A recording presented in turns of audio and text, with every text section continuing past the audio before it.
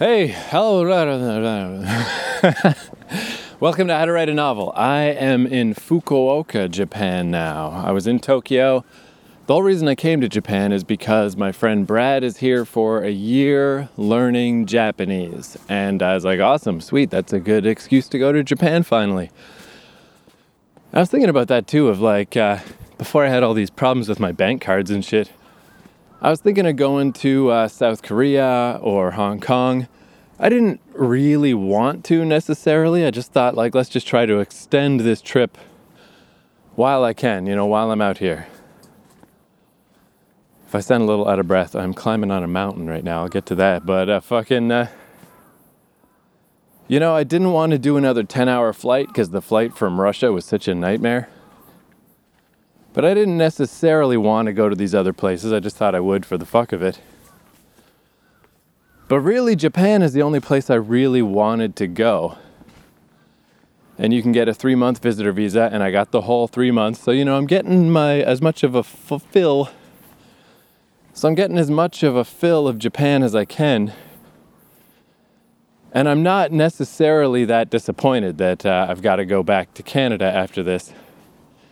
Because really, the extending the trip was just because I was afraid of the flight. That's all, really. And even that, it's funny how you acclimate to things. Like the 10-hour flight from Russia was horrible because I was hungover and getting sick and just miserable, as I chronicled on a previous episode of this podcast. So the only way to get back to Canada cheap is to go to Vancouver and to transfer through Hong Kong. So it's like a 4-hour flight to Hong Kong. So I'm like, that's no problem.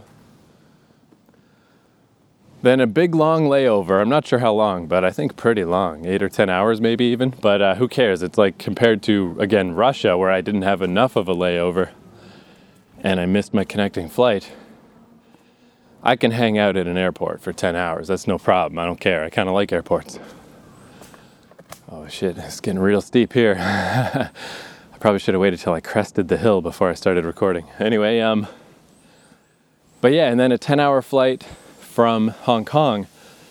But after doing a 10-hour flight while I was hungover and sick, the idea of a 10-hour flight now doesn't even bother me. I'm like, that's fine, man. A 10-hour flight while I feel okay. I might get sick before then, but theoretically I'll be fine. And that seems easy now. Like what used to be a scary idea of a flight, now it's just like, now that I've done it once, it's like, that's fine, no problem. But yeah, I only really wanted to come to Japan because as a kid, and I was born in 79, so I was a total 80s kid, between video games and cartoons, oh shit, a bunch of hikers behind me, I'm gonna let them pass. But yeah, between the cartoons and the toys and the video games, which, you don't necessarily know are from Japan when you're a little kid, and then as you get older, you realize, and especially with, cartoons, all my favorite cartoons were from Japan pretty much, like 90% or something.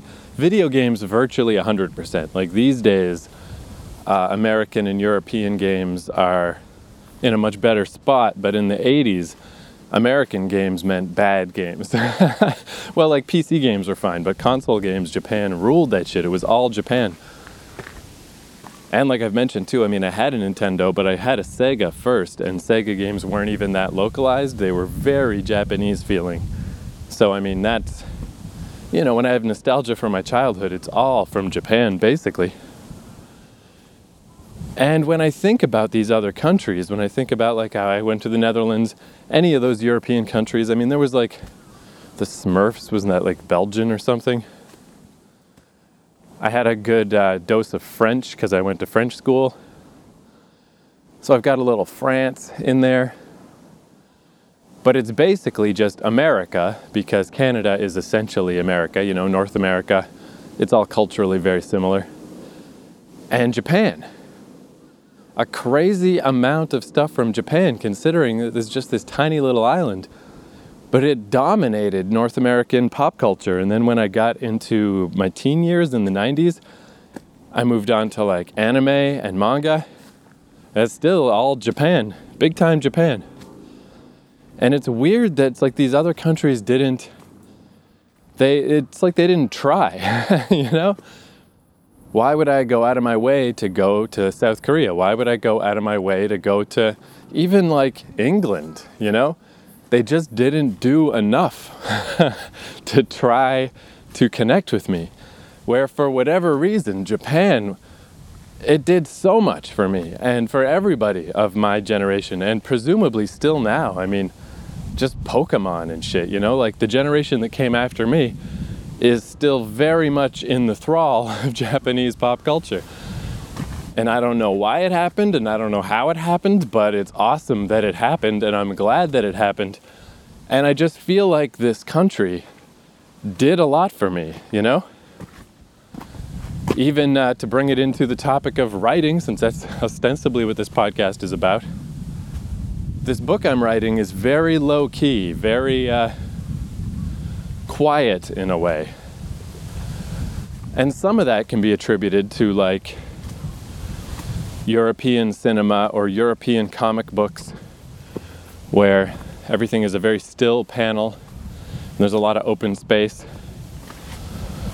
But what I really think about are like 80s or early 90s era anime. Before things got as frenetic as they are now, anime used to be kind of slow a lot of times. Partially, I think, as a way to conserve their animation budget, but also just partially the culture. It was not unusual to watch even like a madcap cartoon like Ramno 1/2. It was not unusual in the early episodes for establishing shots of just the outside of a house just after dusk, and it's raining, and they would just hold on that shot for a few seconds. And it's a little thing, but that's something that doesn't happen in North American shit, and it always really stuck with me. It's like, that's what feels comfortable to me. That's what I like. And walking around Japan, there's really no lack of other fucking weirdo gaijin that look just like me. I might as well be seeing myself walk down the street toward myself. Just some gawky white guy with bad posture, you know? But it's not coincidence that we're all here. There's a reason why. And then actually being here, you know, it's weird. Like, nothing is like what you think it's gonna be like. Anytime I try to pre-imagine a situation, it's never that way when I get there. And Japan is certainly that way. It doesn't feel the way I thought it would feel. It doesn't look the way I thought it would look. Whatever this connection is that I feel to these old cartoons and toys, these people that are here walking around doing their day-to-day, they had nothing to do with that, you know, only in the vaguest way. Maybe they're radiating something of the same sort of cultural identity that stuff came from, but I don't really feel a direct connection. This more feels like it's like traveling to Mecca or something. It's just like something you're supposed to do. You're supposed to kind of pay tribute. But what does it really mean when you get there? Who knows? It's just some amorphous feeling to yourself. There is no direct thing. It doesn't directly feel like anything. It's just a place. It's just kind of a neat place. It's kind of cool to be here. It's not super meaningful to me. It's not like I'm gonna uproot my life and figure out how to live in Japan. But at the same time, it does mean more than other places, you know? There's America, there's Japan, and there's the rest, you know? Like, culturally, those are the two. God, there's a lot of spiders, really big, creepy spiders on this mountain path. Jesus, yeah, there's fuckloads of them. Anyway, even more specifically than that, so Japan is like the place I wanted to go, and it was really it. I only went to the Netherlands on the way here because I had such a bad trip there, such a bad visit the first time. I just wanted to kind of redeem myself. And yeah, getting here for whatever reason, it does just feel better. It's more fun to be in Japan. I'm feeling more like how a vacation's supposed to feel, I guess, or like how a trip is supposed to feel. But yeah, when Brad told me he was going to Fukuoka to do this language course, I was like, I don't know what that is. I don't care about that. So I was like, all right, I'm going to go to Japan because Brad's there and I know somebody. But I'm going to go to Tokyo. I mean, why would I go anywhere else? You know? When I say Japan and I think Japan, I obviously mean Tokyo. So I went to Tokyo and that was cool. But the upside to, now that I'm coming to Fukuoka for a few weeks to visit, you know, it's not a small city. It's 2 or 3 million. And it mostly feels like Tokyo. You know, it all mostly feels the same. But the cool thing is just getting a cheap Airbnb, you end up on the outskirts. Like in the Netherlands, how I had to go past a field full of cows and sheep.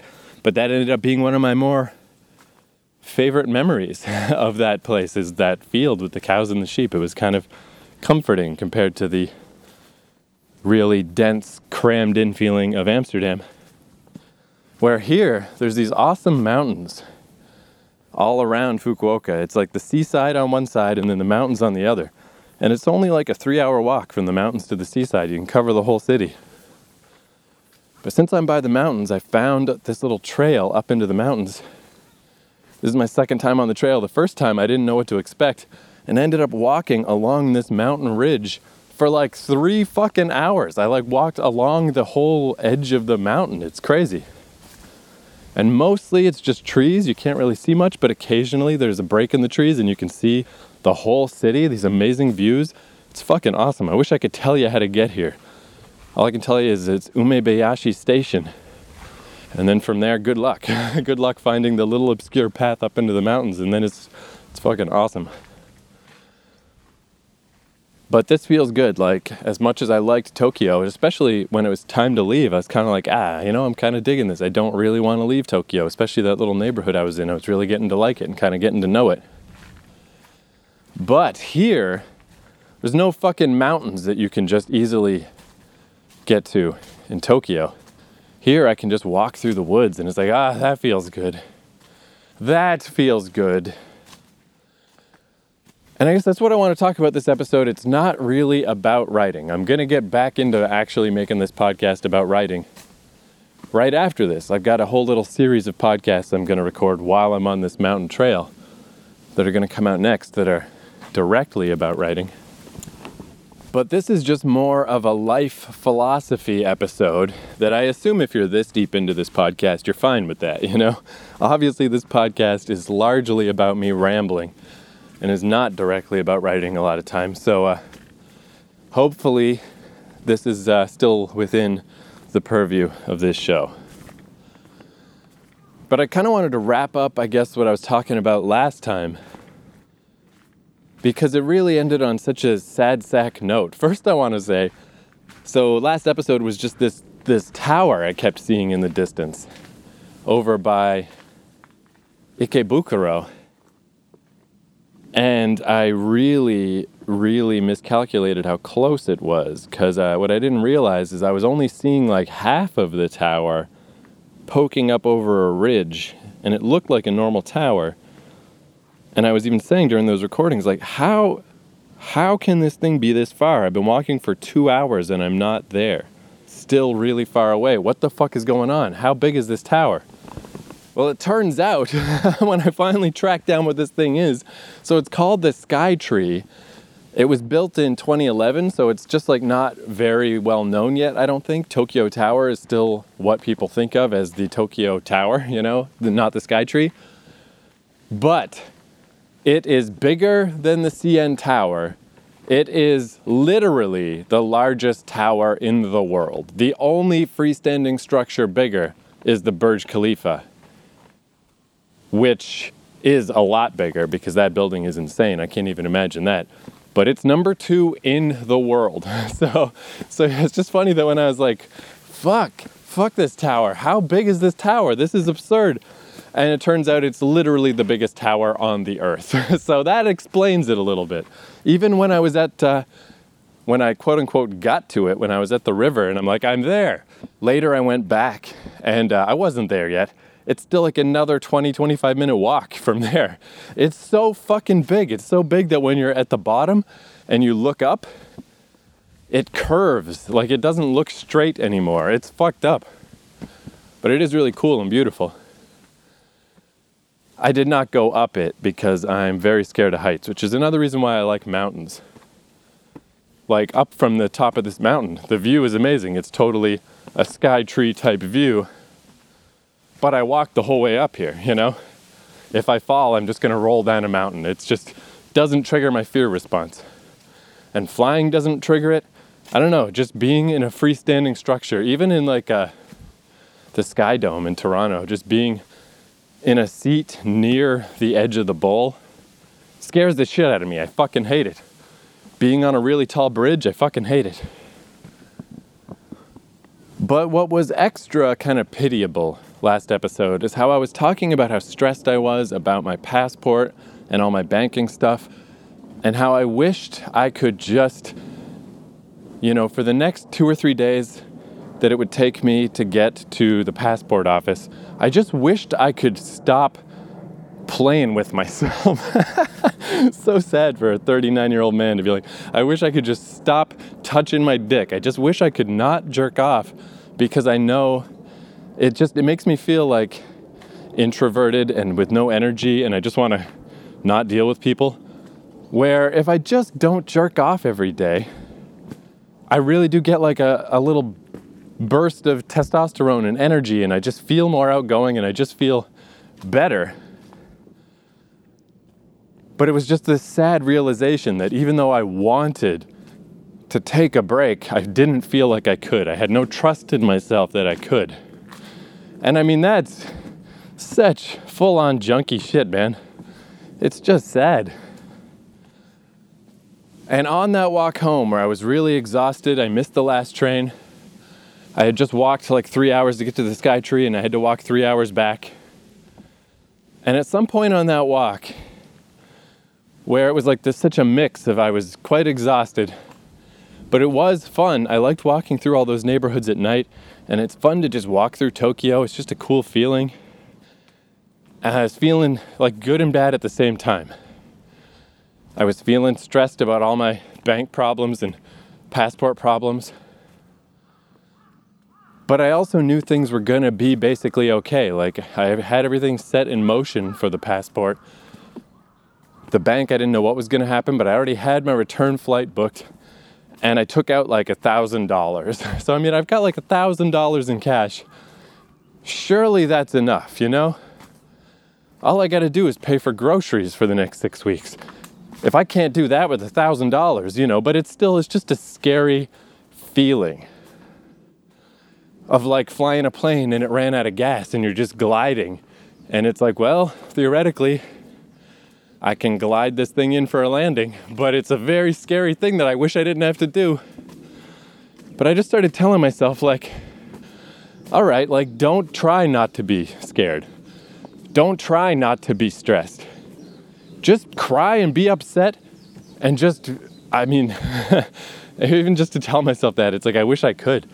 I wish I was the person that could just cry and get it out of my system, but I just can't. Like, I get caught on the lip where I wish I could. I'm like, I wish I could just blab my eyes out. I'd probably feel better, but I just can't. It's like the opening is too narrow for my emotions to escape. But it did kind of help to tell myself that. Of just go ahead and be upset. It doesn't matter. You can just be upset all the way home. But you're going to be okay, and it's all going to work out, and you're going to make it home. It's going to be fine. And I think that just kind of helped loosen me up a little, helped loosen up my brain a little bit from the grips of just stress and maybe terror is too strong of a word, but anxiety that I just couldn't shake. And then I started thinking about that thing of like, how, like, because I think stating things out loud is important. Like, even that, I was thinking, like, should I just cut that from the podcast? That thing about how I don't think I can quit porn for 3 days? It's just such a sad admission. I shouldn't even mention that. But then I think back to, like, the episode I did of this podcast about Kevin Smith, and why I've always respected Kevin Smith so much is he never lies about himself. He always tells the truth, no matter how embarrassing it is, no matter if it makes people not like him. He doesn't care. He just always tells the truth. And I just want to tell the truth. I don't care that it makes me sound like a fucking pathetic idiot. Like, it's more important to tell the truth. But to say it out loud, to record myself saying, I can't quit porn for 2 or 3 days. It's different from just doing it, just having this little internal struggle. Saying it out loud. It's like, I just said it. I said it. I can't deny it anymore. It's just, this is really how it is. This is the situation. And in that state of just like having walked for hours and my knees were hurting and my feet were hurting and I was exhausted and I'm in this weird country and I'm just like, in that moment, I wish I could just make it stop. I wish I could just like cut the whole journey short, go fix my bank cards, get a new passport. Like I just wished it would stop in that moment. I was just feeling, like just ready to give up type of thing. And still not to like an extreme degree. This isn't like somebody finding Jesus in prison or something. It's a very tiny 1% of that, but it was that kind of feeling. And it did make me think, like, to say it out loud, to admit to myself that I don't have the strength, that I can't do this. And it made me think of, like, books I've read about, like, addicts. There's the band NoFX put out a book where all 4 members kind of, like, split it into a 4-part biography. And it's really good, but the most compelling part for me was their drummer, who was a big-time drug addict, and his story of hitting bottom and going to a rehab center. And at the end of the day, it's kind of the same story you've probably heard before. But it's like you just gotta stop trying to carry this weight by yourself. You gotta admit to yourself that you don't have the strength. You don't have the power. Left to your own devices, this is never gonna get fixed. If you're gonna break the chain, you need some help. And the traditional help, the stereotypical help, is you become religious, You fucking put yourself in the hands of God and you let Jesus take the wheel, Let someone else carry this burden that you can't carry. And I think it was important that I was in this, like, in the overall situation of being stressed out about my bank cards being shut off and stressed out about my passport being missing, and even specifically that night just being pushed to such a level of exhaustion that I missed the last train and I had to walk all the way across Tokyo. It took all those pressures combined for me to even think about this, for me to even consider the idea. It just wouldn't have come to me. Because I'm just big time not a religious person. Like, I went to Catholic church as a kid and I really tried to do it, Like when we had our little Sunday school classes and we'd fucking read little comic books about Jesus and stuff, and I was always like the star pupil. But as soon as I got a little older, it's like, it doesn't baffle me as much as it used to, Like religion used to really bother me. Because as soon as I got old enough to start asking the whys, to start questioning things, there's immediately no answer. Not even close to an answer. It's not like there's even the beginning of an answer. There's nothing. And that just drove me nuts. I hated religion when I was a teenager. And in my 20s too. And it's only later that I started to realize, like, that's how it has to work. Because, and it's going to sound weird to say this, I don't mean this in an insulting way. It's bullshit. It really is bullshit. Doesn't matter if it's Catholicism or Scientology or, I don't know, Muslim stuff. It doesn't matter. It's all bullshit. And it wouldn't work if it wasn't bullshit. It's like, it's not about the specifics. It's not about the actual fables and the actual stories. It's about that something bigger, that believing in something larger. So, you can't answer the questions. You can't have explanations because those will inevitably fail, Eventually science gets to the Big Bang, Eventually you get to the point where you're just like, I don't know, and you just throw up your hands. So religion just doesn't know right away.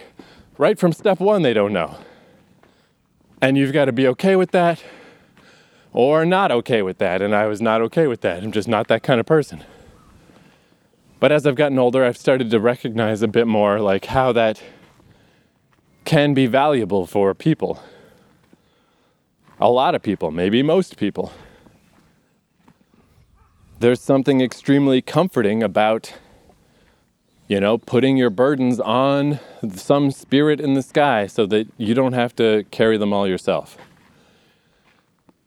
So I was just feeling worn down enough in that moment that I'm like reaching back to it kind of made me glad I went to Sunday school and church as a kid, just to at least have the ritual, to know what to do, as simple as it is, just to have the motion, to know the symbology, to put my hands together, to look up into the sky and to just say, I need some help here, man.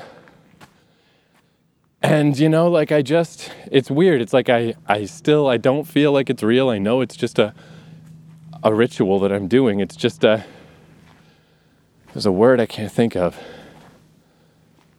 But ritual will do.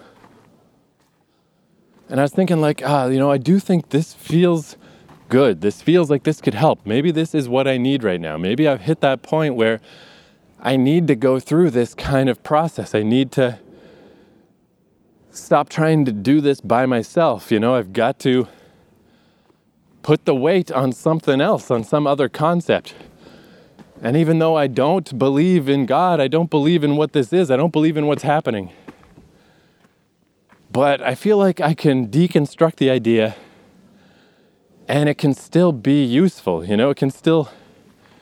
Maybe it can still work on some degree. It's not going to work as though I really believed.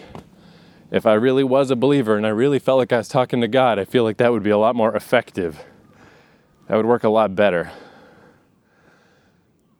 But even doing it just as a ritual that I know is just a thing I'm making up, it's just a thing I'm doing that's just a game I'm inventing, a little play I'm putting on for myself, but it could still be useful. It could still be helpful. This could still kind of work.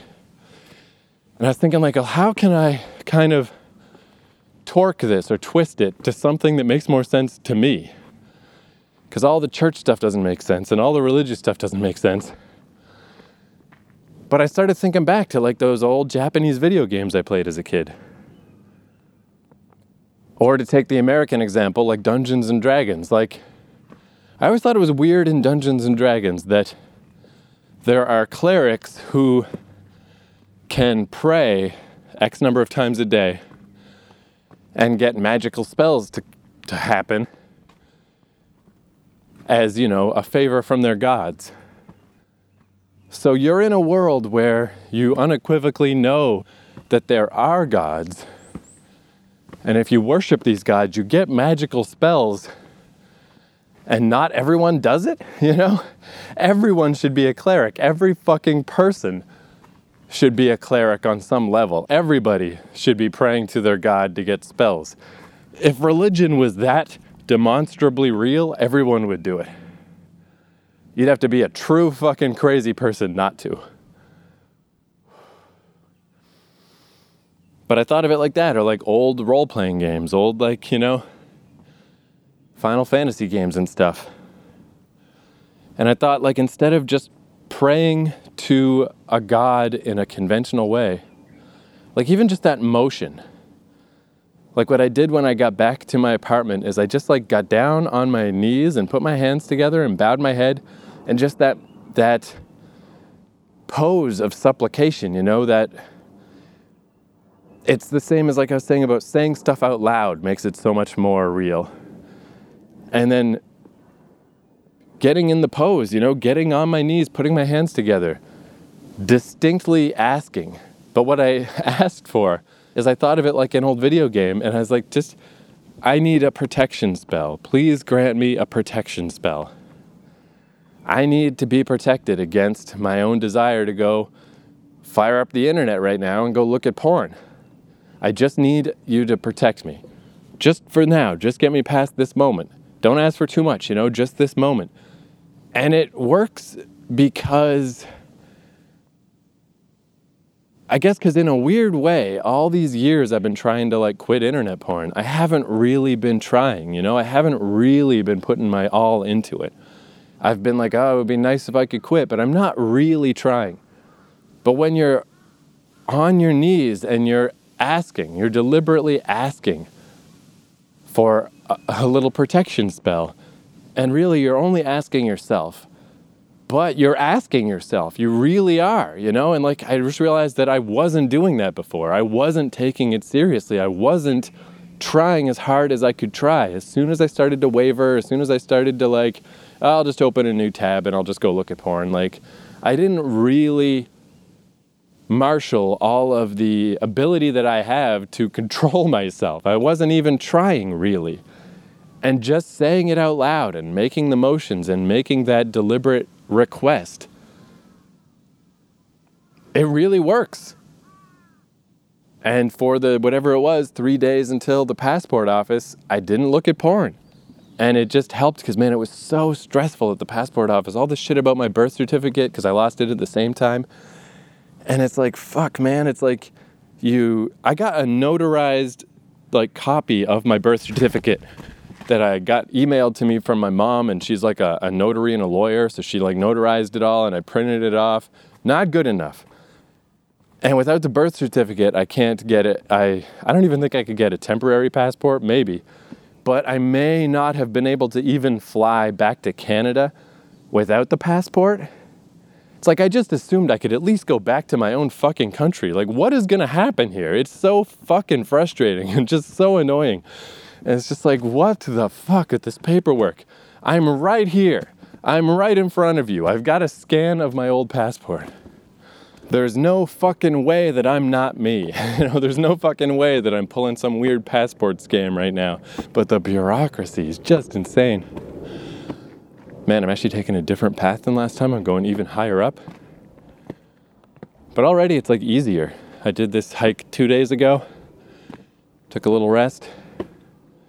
Yeah, today my cardio is not great, but I mean, it's amazing how quick it can start to get better. You just do notice. But anyway, stressful day at the passport office.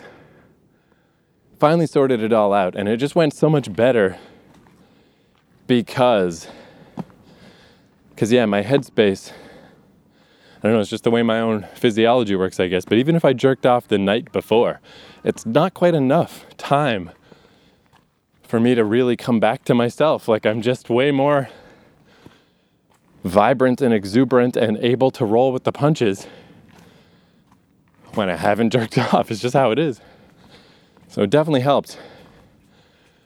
But then that's what I was saying, how this is a great little discovery and a great little thing. Just the mindfulness, the willfulness. If I really want to make a change, it really helps to just say it out loud, to make the motions, to really prove to myself that this is what I want. But it hasn't just been smooth sailing. I mean, it's still a 20-year habit I'm trying to kick. More than 20, 30. So, like, once I got all that stuff sorted out with the passport, I mean, that night I just watched a bunch of porn again. And now it's just kind of been on and off. It's just like, but it's not continuous. Like, that's a distinctly better, I don't know, the fact that it's kind of like gaps and breaks now. It's like, 2 or 3 days that everything went fine. Then I looked at some porn, you know? It's like, it's moving in a good direction. I'm going to try not to make this whole podcast the fucking me trying to not watch porn podcast, because I think it's going to be a very slow, long journey. Again, if I really was religious and I really believed I was talking to God, and I really think that would help. It would be, this would go better. But since I am kind of half-assing it, you know, it's kind of touch and go. But I guess that's about it. I just kind of wanted to talk about that, wrap up that little thread a little. And even though my bank is wildly unhelpful and claimed there was nothing they could do, and then they shut off my bank card, but then it came back on. So it's weird. It's like they sent me a message saying, sorry, We might as well be robots. Nothing we can do. Your bank card's expired. Too bad that you're in Japan, but fuck you. But then it just started working again. So, hey, I think things are kind of extra okay. Oh, that's right. Actually, I wanted to talk about that. So I guess I'm not quite done, because there's one more thing I want to talk about. But yeah, the little prepaid credit card that I use, that is expiring. So I still got to go back to Canada, no question there. But that's fine. This has been a pretty good little journey. But it made me realize what I should do. So I was pissed at this bank, especially before they turned my card back on. But, because I'm just stressed and angry. And I'm like, yeah, it's my bad that they're the ones who shut off the prepaid credit card program out of nowhere. It was supposed to expire in 2021, but they just shut down the whole fucking program. In September, I won't have a credit card anymore. The bank card is my bad, because I've had it for years. I just didn't even think to check that it expired last month, midway through this journey. I just didn't even think to, because, debit cards only expire every 5 years. Didn't even think to check. But yeah, the fact that they were just going to let it shut off really incensed me. It's like, what am I doing with this bank? Fuck this bank. Scotiabank, by the way, in Canada. Fuck them. But also there was this point in Amsterdam where my debit card got caught in an ATM machine for 20 minutes and it wouldn't come out. And I don't have a proper phone when I travel, so I couldn't call the little number. And I finally managed to kind of pry it out with another card. But I was like, shit, what would I do without that? That'd be a troublesome thing. Can I get a backup debit card? How does that work? But what I realized, this is a simple little thing, but it takes these situations, I guess, for me to think of these things, is I was like, fuck this bank. I got to open a new account with a different bank, because fuck them. But then I realized I should open another account, but also keep this one, just keep a little bit of money in this one. So if something like this happens, if something happens with one of my bank accounts or I lose a bank card, I'll just have another one. If I'm going to travel, that will really, what's the term for that? Where you never want to just have a single point of failure, because then the whole fucking thing collapses. Suddenly I'd be in some 80s Western Union commercial trying to get my mom to wire me money or something. So I'm going to do that. But yeah, one other thing while we're blabbing about philosophical shit. So I was also just pissed. I think there's okay, things are going well on the porn front. I'm doing better on that sense. But I'm just angry at this bank. For 2 days, it's just imagining all the things I was going to say to this bank. How mad I was that they were just shutting off my card and not helpful at all. Their little automated responses and bullshit. But it's just there was no solution, I think this even, I don't know if everybody just does this. I think everybody, runs conversations in their mind and stuff. But for 2 straight days, I wonder if that's part of why I gravitate toward being a writer. Because I just think of conversations all day. But it was really grinding me down. Because it's I don't want to be upset about this. I don't want to wake up tomorrow still angry about this and still running these conversations in my mind of what I'm going to say to the bank. Because none of it's going to matter. None of it's going to work. They don't care. It's a huge ass mega corporation. And nothing I could say would do anything but dehumanize me, It's growing up in Canada, our stereotypical kind of view of Americans is impotent rage. Sorry if you're American. But when you see somebody just getting angry in public, yelling at a clerk, yelling at an office worker, yelling at a police officer, yelling at anyone about anything, it's so pointless and so pathetic. And while it has a veneer of strength, in my case, it's yeah, fuck them. I'm going to tell them how much they suck and how much they fuck me and how angry I am. And on the surface, it seems like a strong thing to do. But it's not. It is so weak and so pointless and so pitiable and so pathetic. And it's just really not me. Like, it was just making me so unhappy to think about this showdown with some middle manager in a bank that doesn't fucking care. And after a couple of days, it finally kind of like that wave crashed too. That wave broke. Where I thought, like, this is not my strength, you know? Anger and confrontation is not me. That is not... I don't think that's really a strength to anyone. Like I think I mentioned before about like Mike Tyson's recent interviews when he talks about when he was on top of the world and having all these crazy fights and how terrified he was and how miserable he was and how like trying to express confidence and strength like that doesn't feel that way on the inside. It feels terrible. It's like what a terrified person does.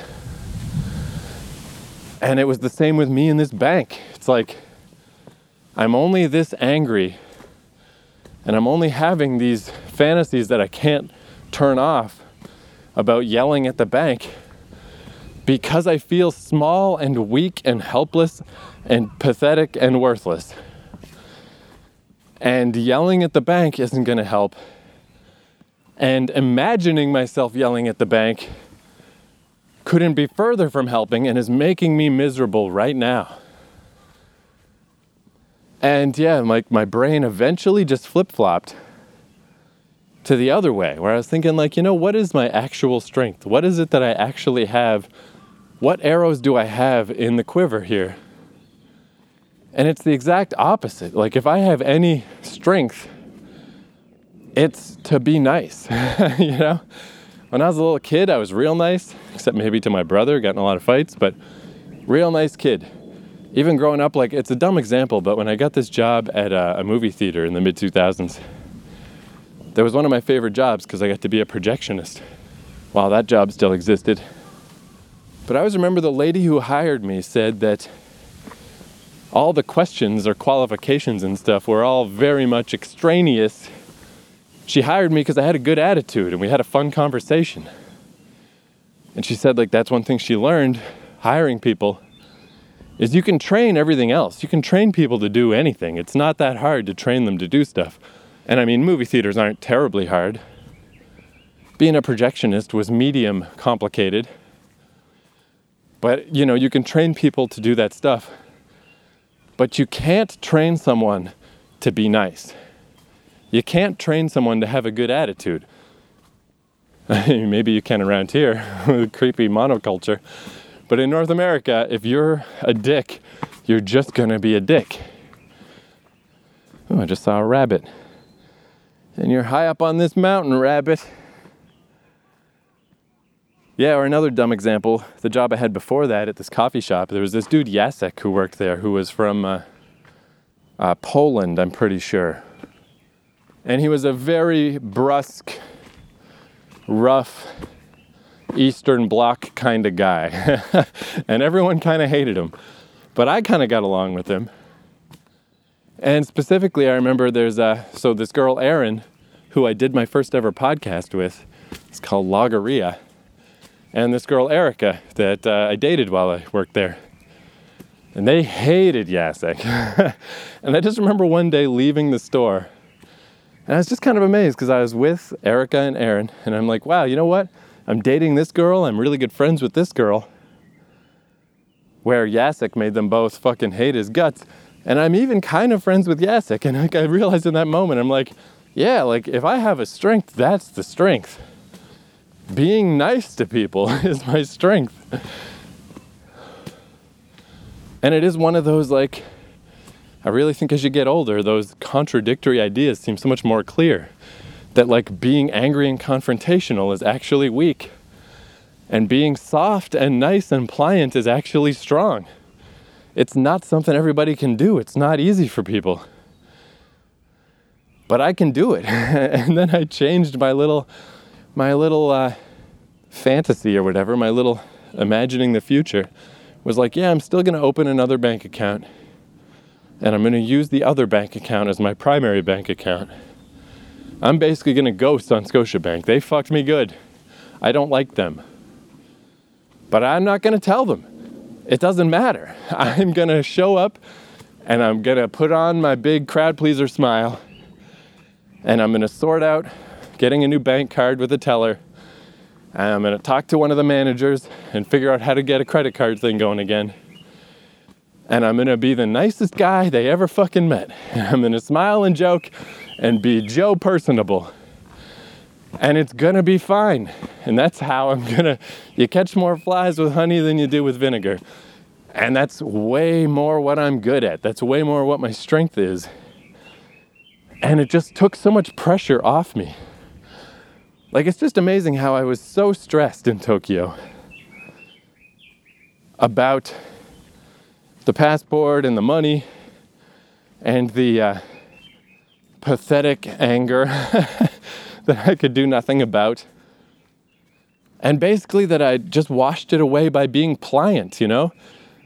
By like, I'm not going to get mad about this. I'm not going to get angry at the bank. It's just what happened. It's just a thing that happened. The mechanisms of this huge bank don't give a shit about me. But the mechanisms of this huge bank are also why I'm here. Why I can just fly to Japan and get an Airbnb and go to a 7-Eleven and take out money and just buy shit. And like, this has been a very easy trip because of the mechanisms of the modern world.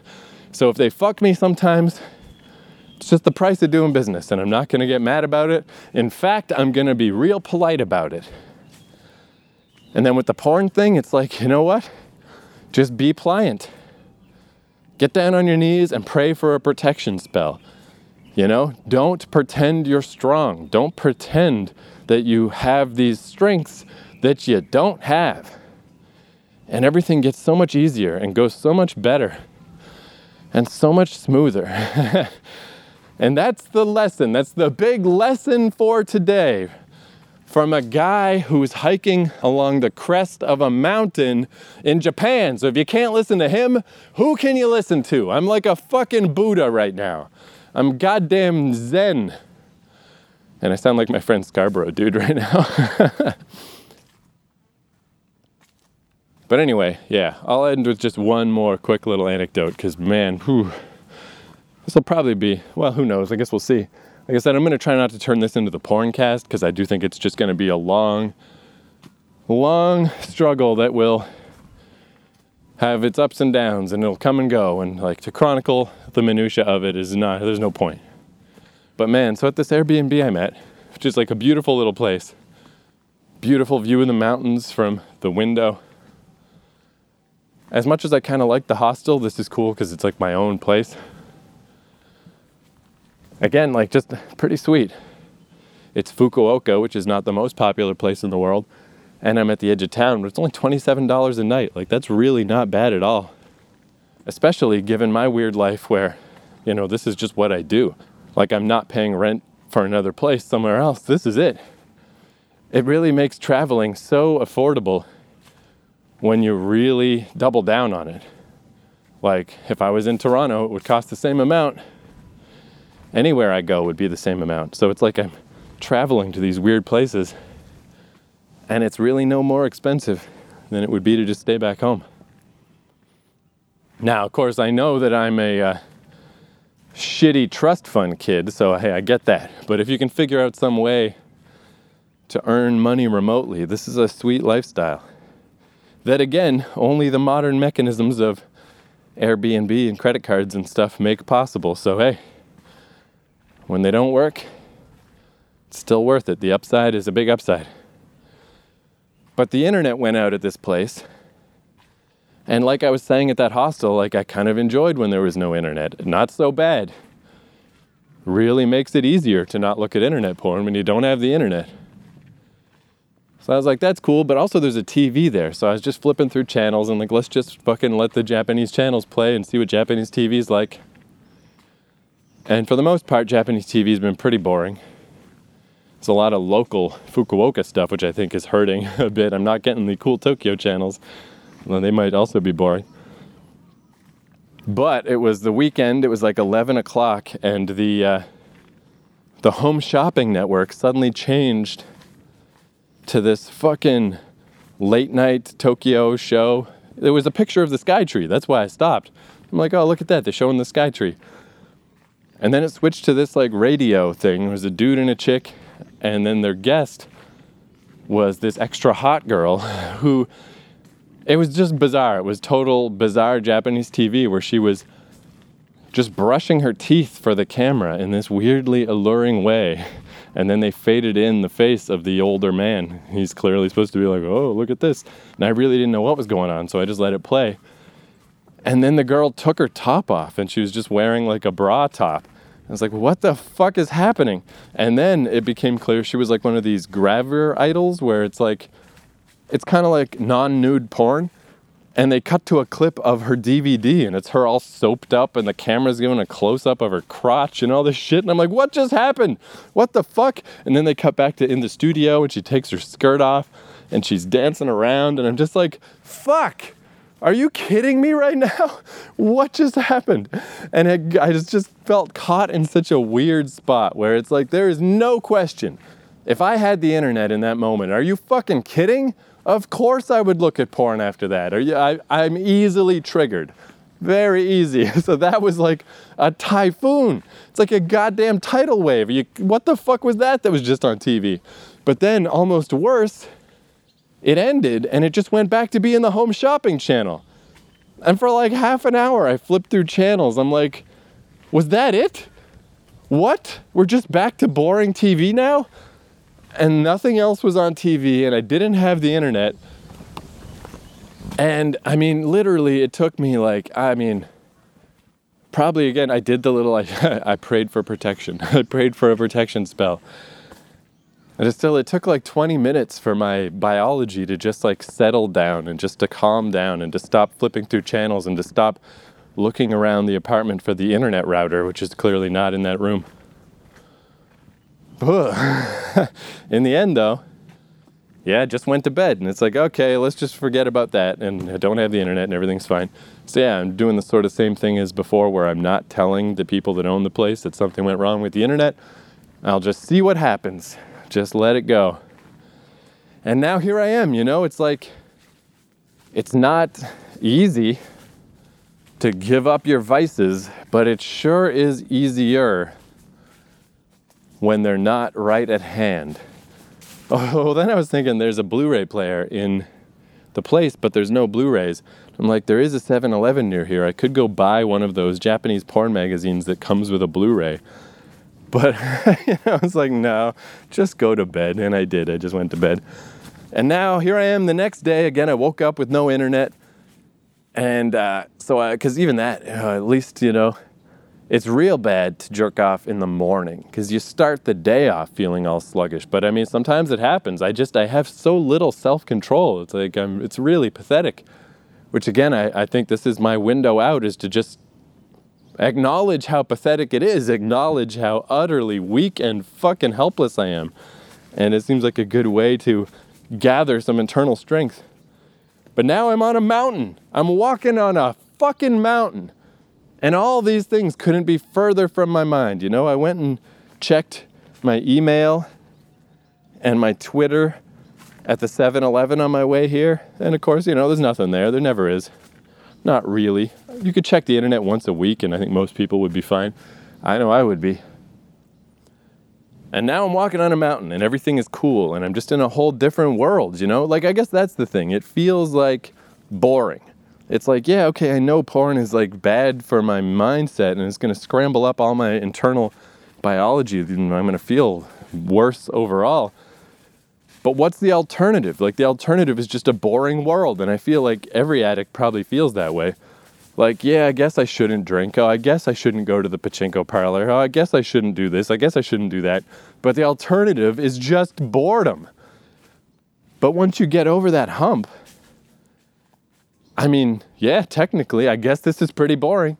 I'm just walking through the woods, but it's awesome. Like, once you get away from that feeling of the buzz of the exaggerated excitement of your vices, this is the best. It's so good. I'm just walking through the woods, walking through the forest. Occasionally, I catch these little glimpses through the trees of this insane view of Fukuoka.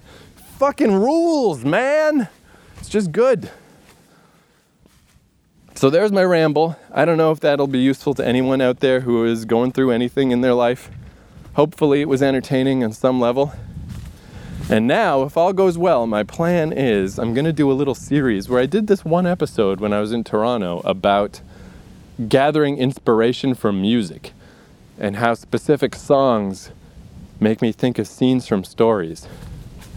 And my plan is, I've been planning it for a while, but my plan is to do a little series like that, of 3 or 4 episodes probably, about different songs that make me think of different scenes in stories that I'm working on. I was thinking of doing them today, but this episode went a little longer than I thought, and now I'm pretty distinctly coming down the mountain. It's probably still going to be another hour, but I'm wearing myself out with all this fucking blabbing. And I got to be a little careful walking down this mountain or I'll fucking kill myself. So thank you for listening. Let's listen to Bleed It Out from fucking Linkin Park, because, I'm sweating it out, really. That's another thing. Yeah, it's not like... walking up a mountain, whatever, physical activity, especially in nature, in the woods, it's just the best, man. It can't be beaten. If you're trying to counterbalance, the artificial high of whatever weird shit the modern world has to offer you, this is the counter, man. This is the best nature is gonna get. And it's pretty fucking good, man. Feels pretty fucking good. So here's Bleed It Out by Linkin Park. Thank you for listening. I'll see you next time. Yeah, here we go for the 100th time. Hand grenade pins in every line. Throw them up and let something shine. Going out of my fucking mind. Filthy mouth, no excuse. Find a new place to hang this noose. String me up from atop these roofs. Knot it tight so I won't get loose. Truth is you can stop and stare. Run myself out and no one cares. Dug the trench out, lay down there with a shovel up out of reach somewhere. Yeah, someone pour it in. Make it a dirt dance floor again. Say your prayers and stop it out when they bring that chorus in. I bleed it out, digging deeper just to throw it away. I bleed it out, digging deeper just to throw it away. I bleed it out, digging deeper just to throw it away. Just to throw it away, just to throw it away. I bleed it out. Go, stop the show, choppy words and a sloppy flow. Shotgun opera, lock and load. Cock it back and then watch it go. Mama help me, I've been cursed. Death is rolling in every verse. Candy paint on his brand new hearse. Can't contain him, he knows he works. Fuck, this hurts, I won't lie. Doesn't matter how hard I try. Half the words don't mean a thing, and I know that I won't be satisfied. So why try ignoring him? Make it a dirt dance floor again. Say your prayers and stop it out when they bring that chorus in. I bleed it out, digging deeper just to throw it away. I bleed it out, digging deeper just to throw it away. I bleed it out, digging deeper just to throw it away. Just to throw it away, just to throw it away. I bleed it out. I've opened up these scars. I'll make you face us. I pulled myself so far. I'll make you face us. No!